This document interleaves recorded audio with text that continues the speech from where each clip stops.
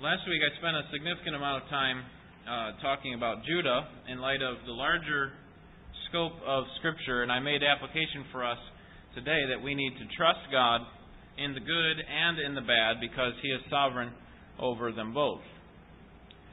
And so I just want to remind you about what I said last week, and that is that God's greatest desire for us is not our temporal blessing.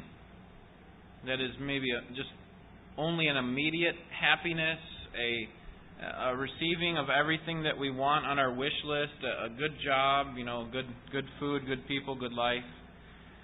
What we should understand is that God is a good Father and that everything that He does is in line with what He wants most in us.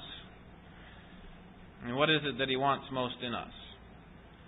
What He wants to see most in us is our growth in godliness, what I call spiritual success. And that may not sound very appealing. We would like to see our Heavenly Father want earthly riches for us, or good health, or great job, great relationships. But that's not ultimately what God is looking for. What He wants is for us to grow in godliness. And I think that it's hard to accept that sort of thing for several reasons. Number one, spiritual success doesn't come instantaneously.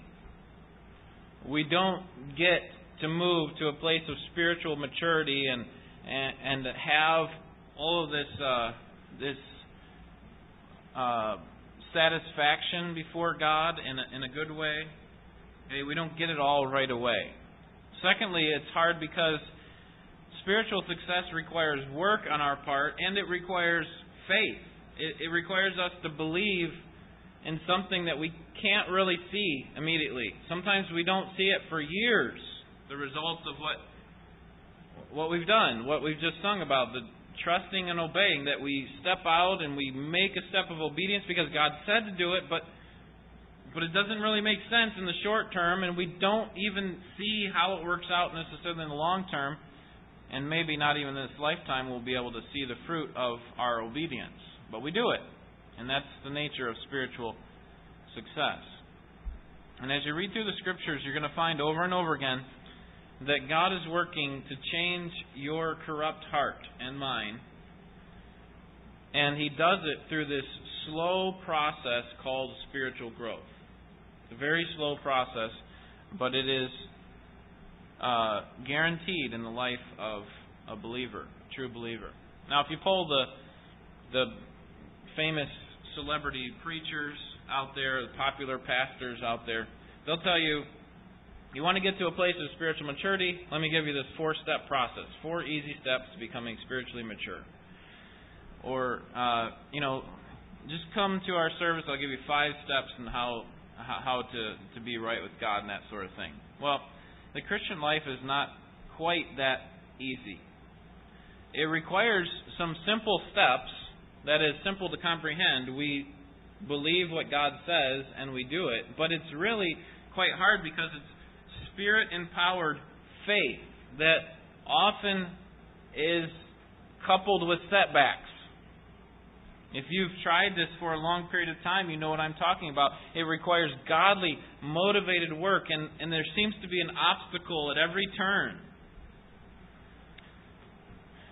And But when we get this point, that it doesn't happen overnight, and that this is what God is ultimately wanting to do in our lives, then we're really going to experience some real joy in the Christian life. I think Joseph understood this. I think he was on the same page with God as far as what God was doing. That God was sovereignly in control over all these things. Joseph was a victim.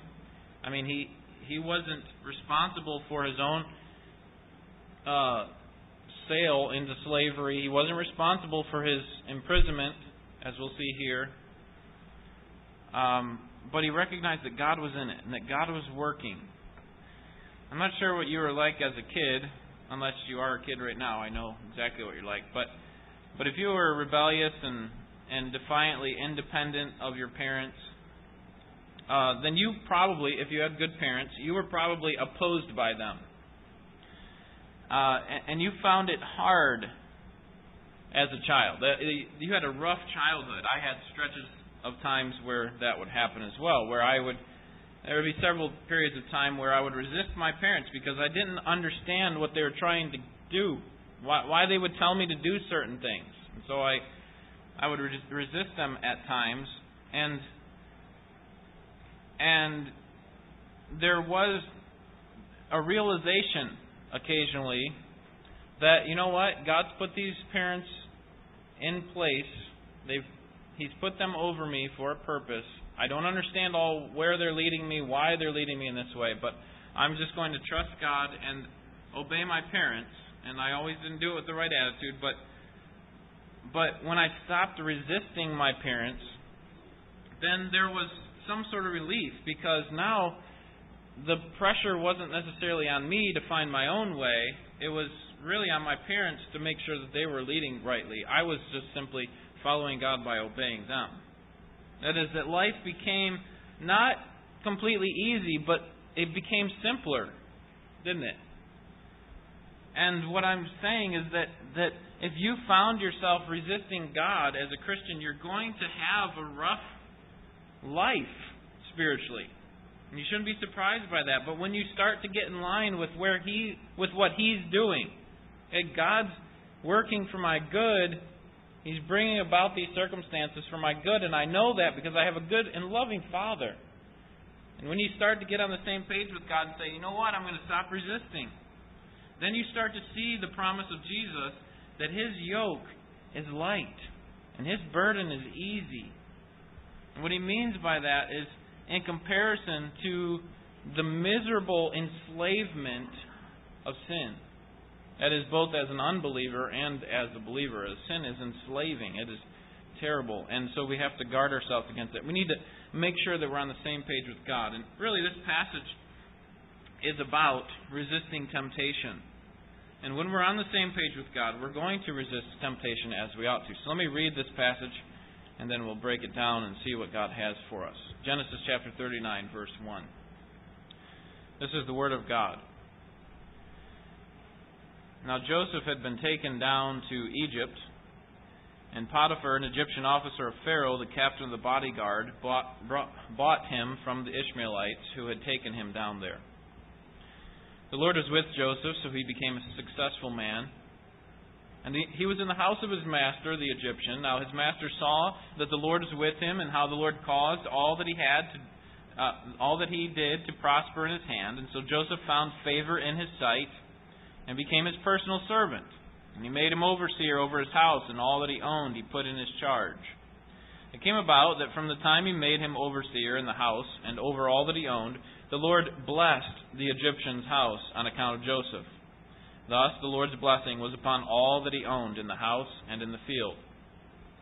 So he left everything he owned in Joseph's charge, and with him there he did not concern himself with anything except for the food which he ate. Now Joseph was handsome in form and appearance. It came about after these events that his master's wife looked with desire at Joseph, and she said, "Lie with me." But he refused and said to his master's wife, "Behold, with me here my master does not concern himself with anything in the house, and he has put all that he owns in my charge. There is no one greater in this house than I, and he has withheld nothing from me except you, because you are his wife. How then could I do this great evil and sin against God?" As she spoke to Joseph day after day, he did not listen to her, to lie beside her or be with her. Now it happened one day that he went into the house to do his work, and none of the men of the household was there inside. She caught him by his garment, saying, "Lie with me." And he left his garment in her hand and fled and went outside. When she saw that he left his garment in her hand and had fled outside, she called to the men of her household and said to them, "See, he has brought in a Hebrew to us to make sport of us. He came in to me to lie with me, and I screamed. And when he heard that I raised my voice and screamed, he left his garment beside me and fled and went outside." So she left his garment beside her until his master came home. Then she spoke to him with these words, "The Hebrew slave whom you brought to us came in to me to make sport of me, and as I raised my voice and screamed, he left his garment beside me and fled outside." Now when his master heard the words of his wife, which she spoke to him, saying, "This is what your slave did to me," his anger burned. So Joseph's master took him and put him into the jail, the place where the king's prisoners were confined. And he was there in the jail. But the Lord was with Joseph, and extended kindness to him, and gave him favor in the sight of the chief jailer. The chief jailer committed to Joseph's charge all the prisoners who were in the jail, so that whatever was done there, he was responsible for it. The chief jailer did not supervise anything under Joseph's charge, because the Lord was with him, and whatever he did, the Lord made him to prosper. Last week we saw that God accomplishes His purposes even through evil people, like Judah. This week we're going to see that God grants God grants success to those who obey. God grants success to those who obey. We see this two times in this passage, at the beginning and the end. First, we see God grant success to Joseph in Potiphar's house. And then we have the middle section, and then we have at the end, God grants success to Joseph in the prison. Right? Let's look at this first section here. God grants success to Joseph in Potiphar's house. We had been talking about Judah in chapter 38. We talked about Joseph in chapter 37. And so in order for Moses to bring us back to where he wants us to be, he reminds us what happened to Joseph. Verse 1. Now Joseph had been taken down to Egypt. But now he explains a few more details. When the Ishmaelites took Joseph, or had bought Joseph, they took him to Egypt. That's where they were heading. And when they made it to Egypt, they put him on Craigslist there and were able to get someone to contact them. And that was Potiphar. Potiphar needed a servant, and this probably Potiphar, when he first hired him, or bought him, I should say, he probably started out as a lowly servant, doing very little for him. Remember, he's got to earn his trust. He's not going to say, "Oh, hey, a Hebrew slave, let's make you over my whole household." Right? It takes time. In fact, it probably took several years for Potiphar to put his full trust in him to grant him control over the whole house.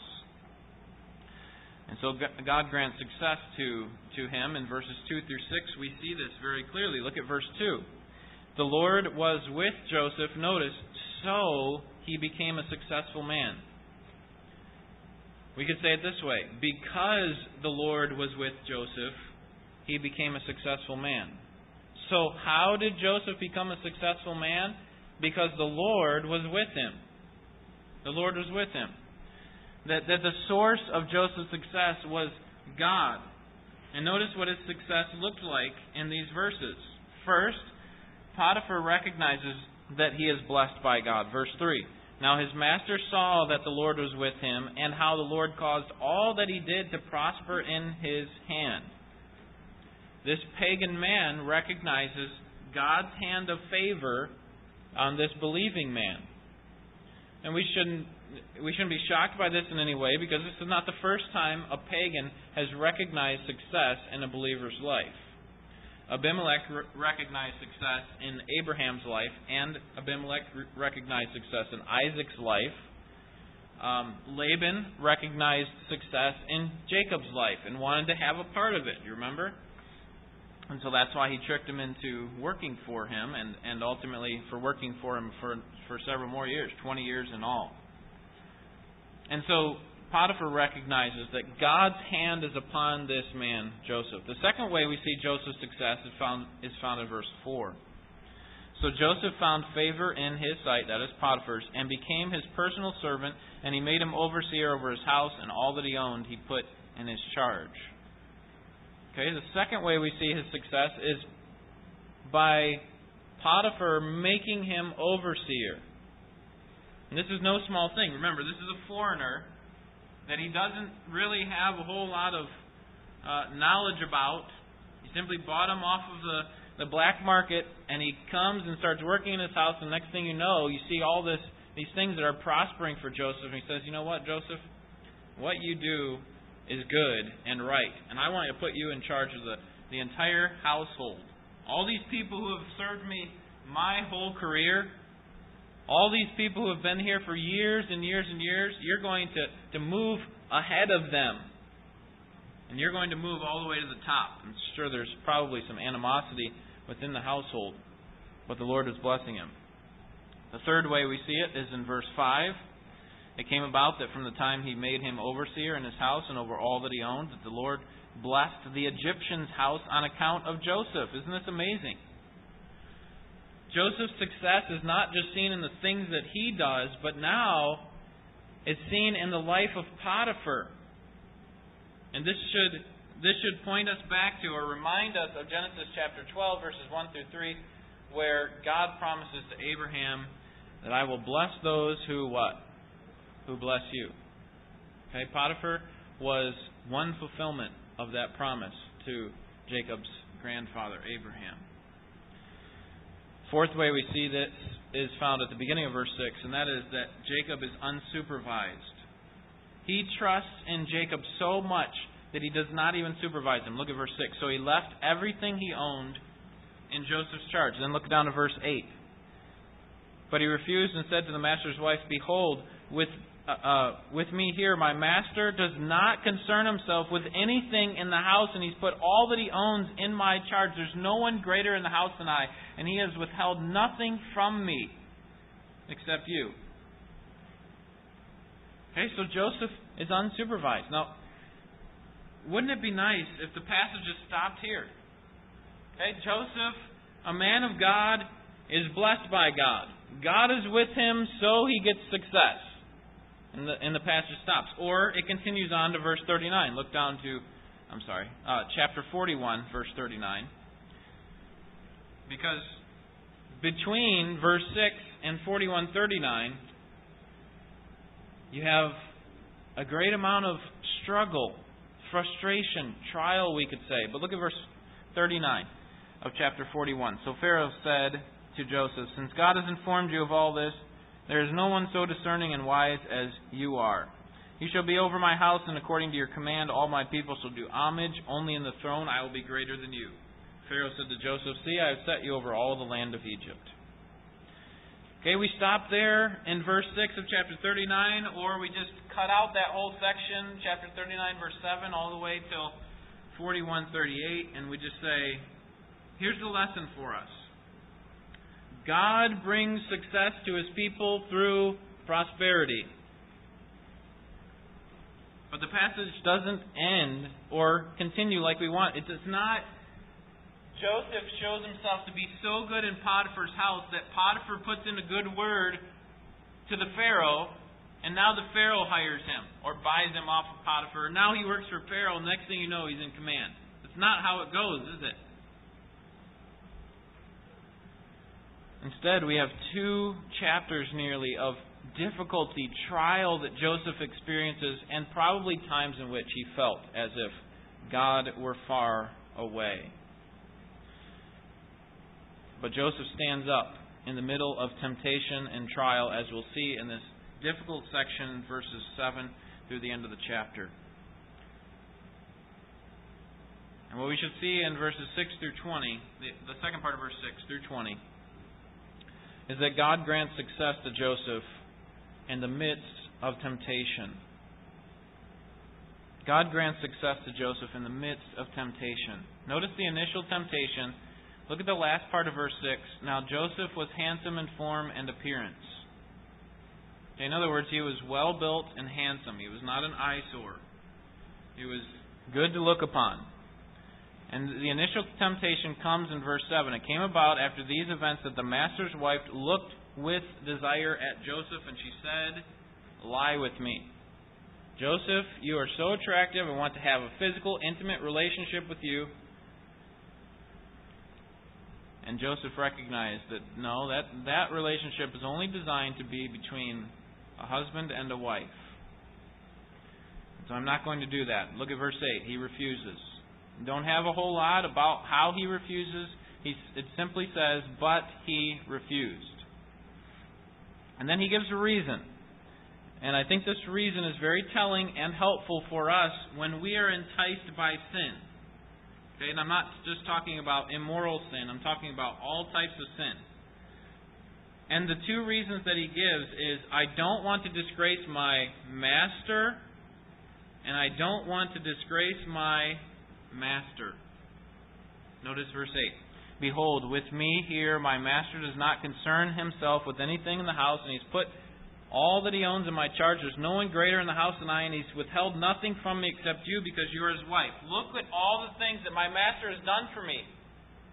He's put me into a very good and a very trustworthy type position, a position that requires trustworthiness, and I'm not going to defy my master. But I think what lies at the heart of his refusal to follow through on what she wants is found at the end of verse 9, and that is he doesn't want to disgrace his master in heaven. This is what we would expect to read at the end of verse 9. How then could I do this great evil against my master? Speaking of Potiphar. But no, he says, how could I do this great evil and sin against God?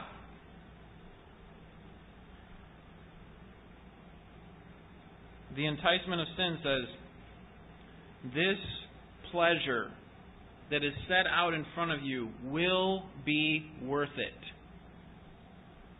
You will enjoy this pleasure, and it will be worth it for you to fall into this sin, or to you to come and embrace this sin. But the truth is that enticement of sin always comes with a lie. It always comes with a lie. Life doesn't turn out how we imagined it when we first embraced that sin, does it?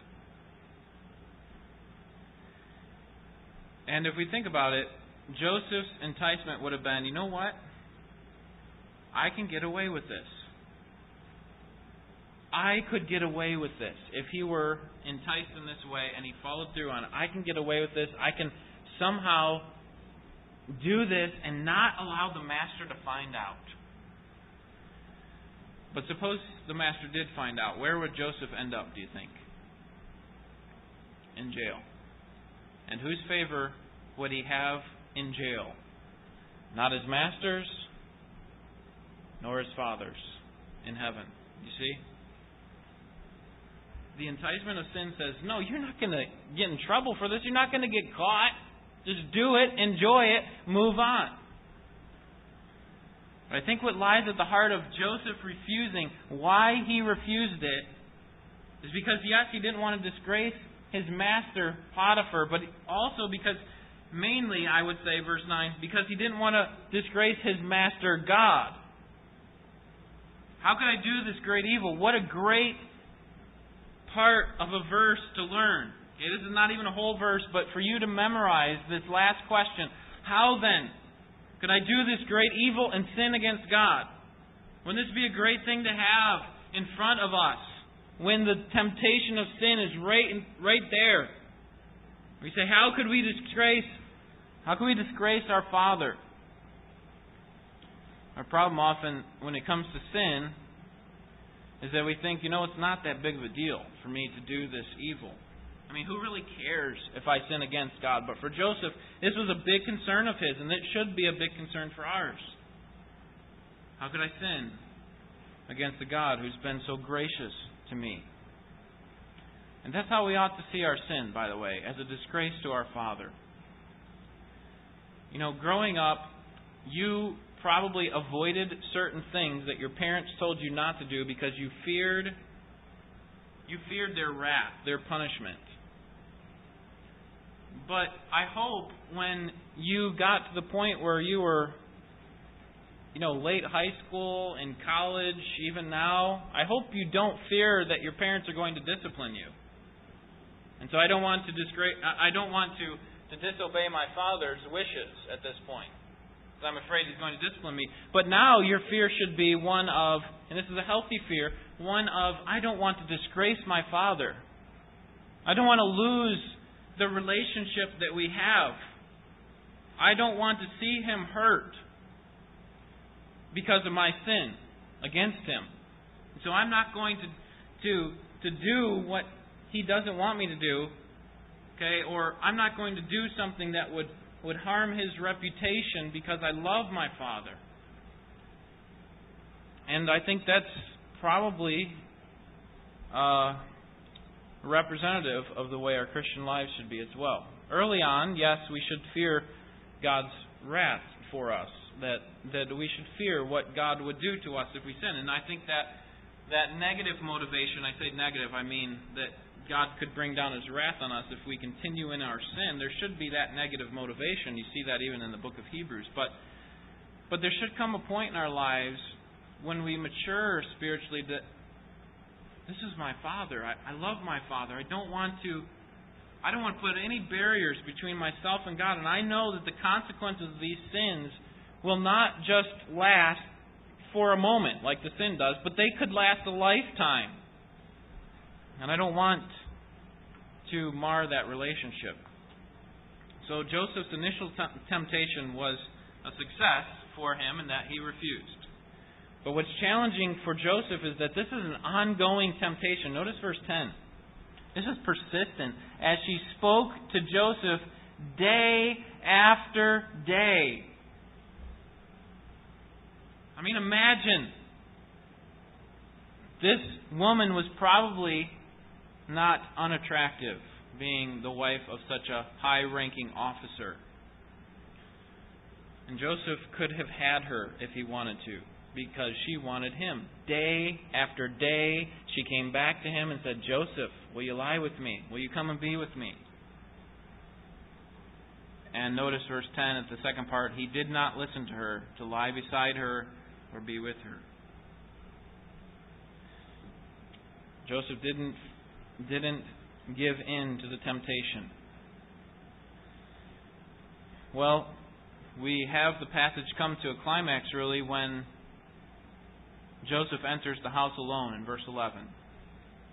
And this is a perfect opportunity for her to try to seduce him. If Joseph was going to give in, this was the time, because no one was going to find out about it. They were all alone. Obviously, she wouldn't want to disgrace herself before her husband, so Joseph could have given in at this point. Remember, he was concerned about his master, and he was concerned about his God.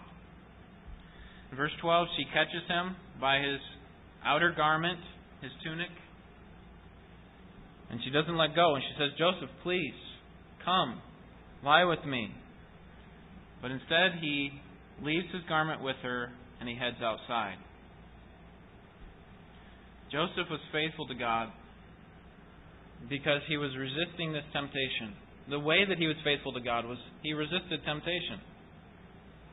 Now, let's think about this for a second. What kind of reward does Joseph get for overcoming temptation? Okay, does he get a higher position? Does his master give him a recognition of valor? Thank you. That was excellent work in the face of adversity. Let me let you in on a little secret. It's not much of a secret at all.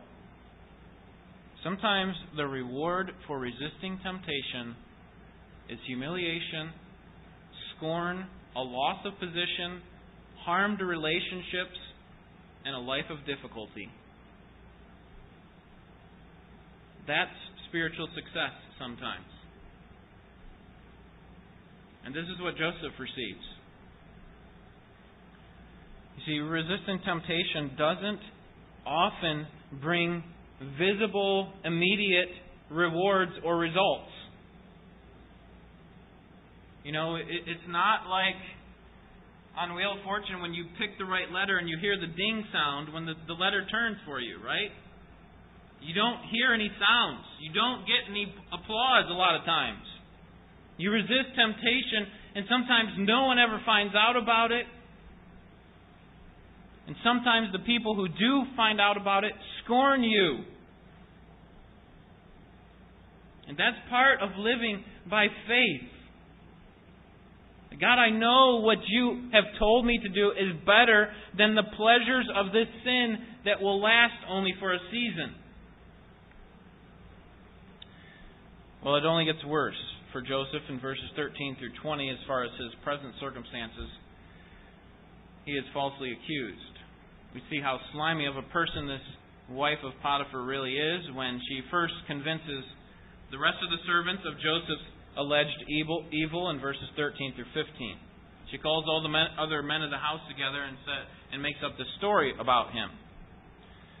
And notice what she says here in verse 14. See, he has brought in a Hebrew to us to make sport of us. Who is she talking about there? Who brought in the Hebrew to make sport of us? She's already turned on her own husband, hasn't she? Potiphar brought this man into us because he didn't take us seriously. Me and all of you servants. He put him into a position of great power because he didn't take you seriously. She quickly gets them on her side, and so she says he wanted to lie with me, but I wouldn't let him, so I screamed, and so on. And she maintains or holds on to the tunic until her husband comes home. And notice how she changes her tune just a little bit. Notice verse 17. Then she spoke to him with these words. The Hebrew slave whom you brought to us came in to me to make sport of, not us now, not me and the whole household, but he came in to make sport of me. He didn't take me seriously, and I'm putting this on you, Potiphar. Potiphar was probably put in a difficult circumstance, wanting to please his wife and not really knowing all the details, and he unwisely, or foolishly we could say, imprisons Joseph without a fair trial.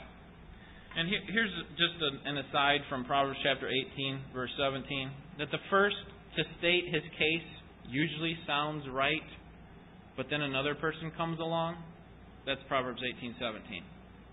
Okay, so point is, don't jump to conclusions when we don't know the whole story. We need to see it from both sides, right? And Potiphar didn't do that. And so he felt betrayed. And because he jumped to this wrong conclusion, his anger burned against him, and he throws him into jail. This is the Pharaoh's jail, potentially a nicer jail than just a commoner's jail. You remember Joseph's going to be visited or have two other inmates with him, the chief cupbearer and the chief baker as well. So it's not clear whether they're here to await their execution or what, but the point is that Joseph is sent to jail. But God is still there. God is still there. Notice verses 21 through 23. God grants success to Joseph in Pharaoh's prison. Notice the source of Joseph's success in verse 21. But the Lord was with Joseph. Does that sound familiar? Look at verse 2 again. The Lord was with Joseph, so he became a successful man, and we know that immediately resulted, or over time resulted in Joseph taking over the household of Potiphar. That is, he was the overseer. Here, verse 21, the Lord was with Joseph, and what did that look like? It means that God extended His kindness to him and gave him favor in the sight of the chief jailer, and apparently over time he rose to a position where he was in charge of everyone in the prison, where the chief jailer could kind of sit down, his feet up, and just trust that Joseph was going to take care of everything. In fact, notice here he's unsupervised again. Verse 23, the chief jailer did not supervise anything under Joseph's charge because the Lord was with him. Whatever the Lord did, whatever he did, the Lord made to prosper. God grants success to those who obey. God grants spiritual success to those who obey. And what I'm trying to show you from this passage is that it's not just when He's in charge over a lot of people that God's granting him success, but that while he was resisting temptation, verses 6 through 19, God was also granting him success. Now, it didn't feel like it. The results didn't match what you would expect success to look like. But that was success as well. And God's granting him success here. So how do we resist temptation like Joseph? Because God is ultimately working for our good, our greatest good, which is to be more like Jesus Christ, to be conformed into the image of Christ. And if God's doing that, and He wants us to resist temptation, to put it off, and put on a spirit of righteousness, then how do we do that? How do we resist temptation when we're being bombarded with seemingly from every side. And I'd like to give you 3 ways in which we can do that from the life of Joseph. Number 1, I'm going to call this one resisting in training. Resist in training. Resist before the temptation comes. Now, here's a little bit of a trick question. When did Joseph resist the temptation to lie with Potiphar's wife? Okay, he definitely had to do it right when she approached him. Okay, and I would call that a re-resisting. Okay, but I think that Joseph actually resisted a long time ago. And he had in his mind that, and you know why I say that? Because of verse 9. How can I do this sin against God? Joseph had in his mind, he had already made a covenant with himself that I'm not going to resist in this specific temptation because I love my God so much. Job did the same thing in a very similar sort of sin that he was trying to resist. Chapter 31, verse 1. He says, Job says, I have made a covenant with my eyes not to look lustfully on a woman. So I ask you, when do you decide not to click on the racy advertisement on the internet website that you're at? When do you decide? You definitely need to decide right when it comes up, but I would suggest to you that you need to decide a long time before.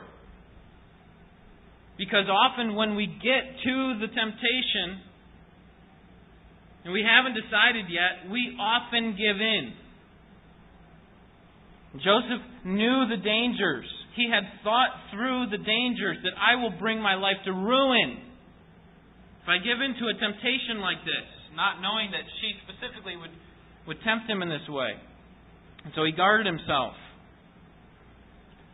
against these dangers by seeing things in proper perspective. I don't want to disgrace my master, and I don't want to disgrace my God. So what I'm saying is that the battle for overcoming temptation is not won on the battlefield, it's won in training. It's won in training. My brother was served in the U.S. Marine Corps for several years, and he became one of the top marksmen in his platoon.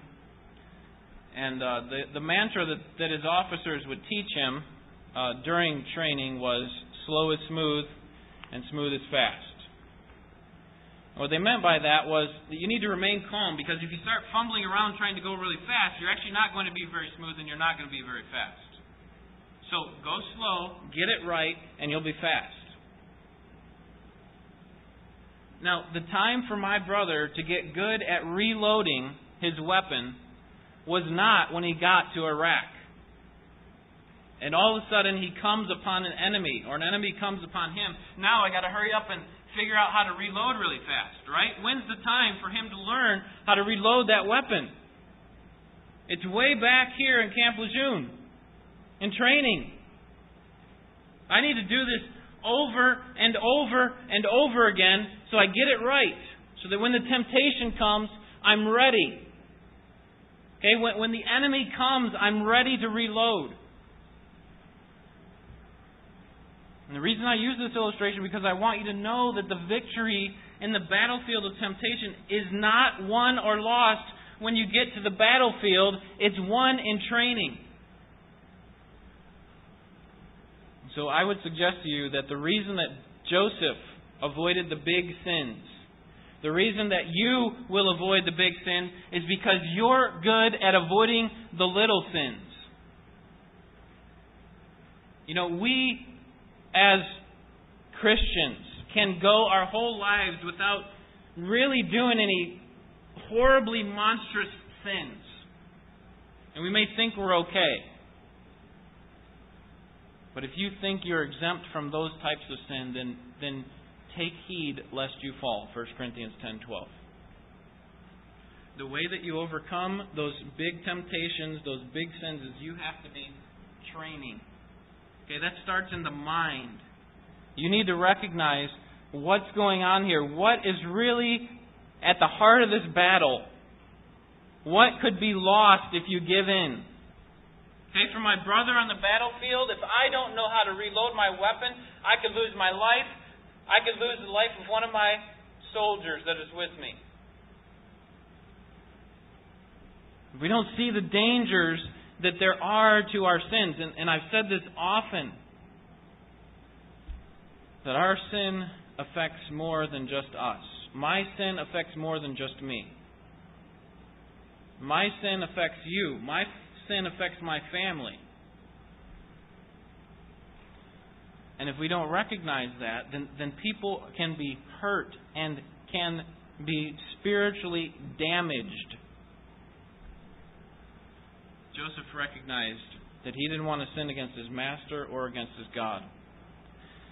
And so that means that the way that you're going to stop this big temptation that comes against you is you need to start winning the little battles.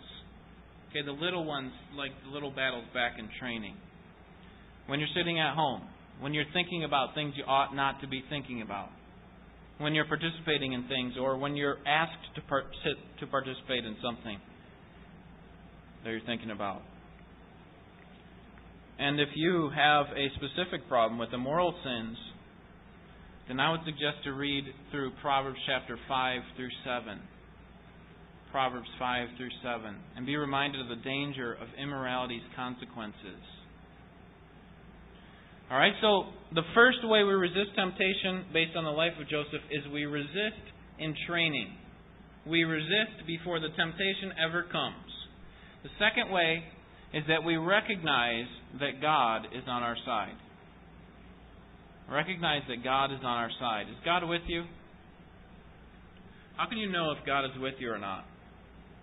Let me give you two opposing sets of circumstances and try to help point you to the correct answer of how you can know if God is with you or not. In 1 year's time, you get a promotion at work. You also settle a long-standing conflict with a family member that had plagued you for a long time. Your health is the best it has ever been. You have more money than you've ever had in your lifetime. Throughout that period, can you say, that 1 year period, can you say that God is with you? Alright, the very next year, you lose your job. Your siblings turn on you and despise you more than ever. Your closest friend dies in a car accident. You find out that you have stage 4 cancer. And during that period of time, can you say that God is with you? Now, the reason I brought up those two illustrations is because I want you to see if you just look at those circumstances, it's hard to get the right answer, isn't it? Because circumstances are shifting all the time, aren't they? And so if we look at our circumstances alone, I'm saying not with the lens of Scripture, but if we look at our circumstances alone, God's with me over here. God's not with me over here.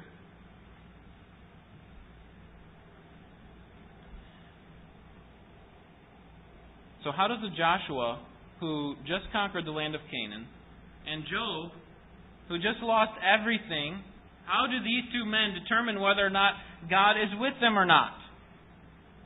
And the answer is not to look at their circumstances alone, but to look to what God has said. What does God say about being with His children in times of prosperity? Is God there? What does God say about that? He says, yes, I'm always with you. In fact, Jesus' very name, Matthew 1:22, is Emmanuel, which means what? God with us. And Jesus said at the end of His life, I'm with you always, even to the end of the age. I'm with you. Okay, so in those times of prosperity, you can count on it that I am there. But what about this most recent trial? Is God there? Doesn't feel like it. Feels like He's far, far away. And the way that we know God is there is we go to His Word. Is God there in times of trouble? Is God there in times of trial? Does God care? And the answer, of course, is yes. He's always with us. In fact, He's using these difficult times and these prosperous times to do the same thing, to bring us to a place of spiritual maturity. We're becoming more like Jesus Christ. Hey, this big bank account that I've given you, these great relationships, that's me. And hey, this difficult circumstances that I allowed to come into your life, that's me. I'm bringing it here for a purpose, though. I'm not doing it to punish you. I'm not doing it to harm you. I'm doing it because I love you and I want what's best for you. And so perish the thought that pops into your mind that says, I obeyed God in the midst of this trial. I did it. I resisted the temptation, but what do I have to show for it? Nothing. Trials, resisting temptation often results in no immediate rewards. And sometimes worse. Sometimes it's actually opposite. We feel like we're being opposed when we resist temptation. But the Scriptures tell us that we're not alone. God is faithful. Okay? God is faithful. He cares and He's there. So recognize that the battle is won in training. Recognize that God is on your side. And then finally, recognize that God has something greater for you. That God has something greater for you. He has something greater than the temporal pleasure of this temptation that it supposedly has to offer. And so that means we need to fear the Lord. Fear missing. Our biggest fear is, if I don't give in to this temptation, I'm going to miss out on something pleasurable. And God says, I've got something much greater for you. Set that aside. And let me show you something much, much greater. Now, you may not get it in this lifetime. But do you believe me? Do you believe that I have something better for you? And that means that we as Christians need to have a long-term perspective like Joseph did. Joseph recognized, God has chosen me for a specific task, and I'm going to trust that God's promise to me,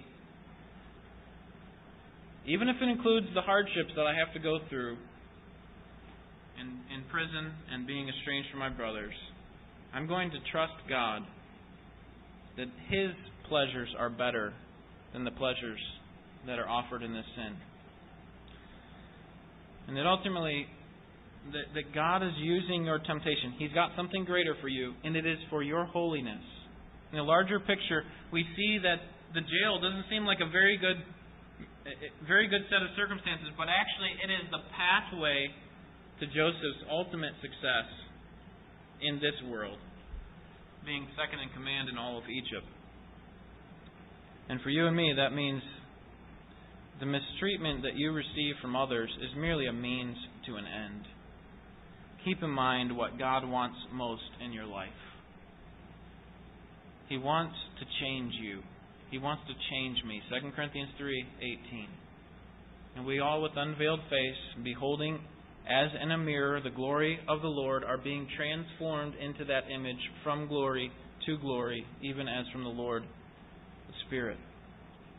God wants to see you changed through the Word of God. Colossians 1, verses 9 through 12, that we should be filled with the knowledge of His will, in all spiritual wisdom and understanding, so that we will walk in a manner worthy of God. God wants us to enjoy the pleasures that only come from Him when we trust and when we obey. The one verse we didn't sing of that song, verse 4, is one of my favorites. We never can prove the delights of His love until all on the altar we lay. For the favor He shows and the joy He bestows are for them who trust and obey. Those joys are for you and me when we trust and obey. Let's pray.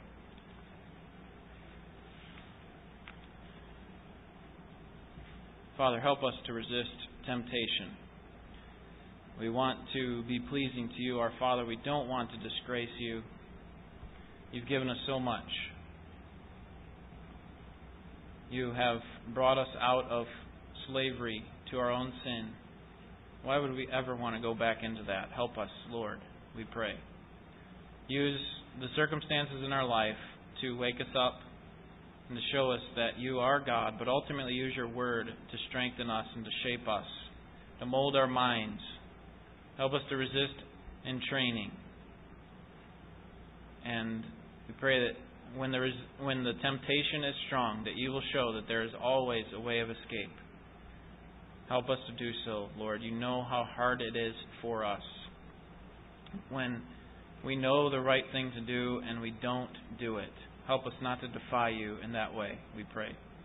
In Jesus' name, amen.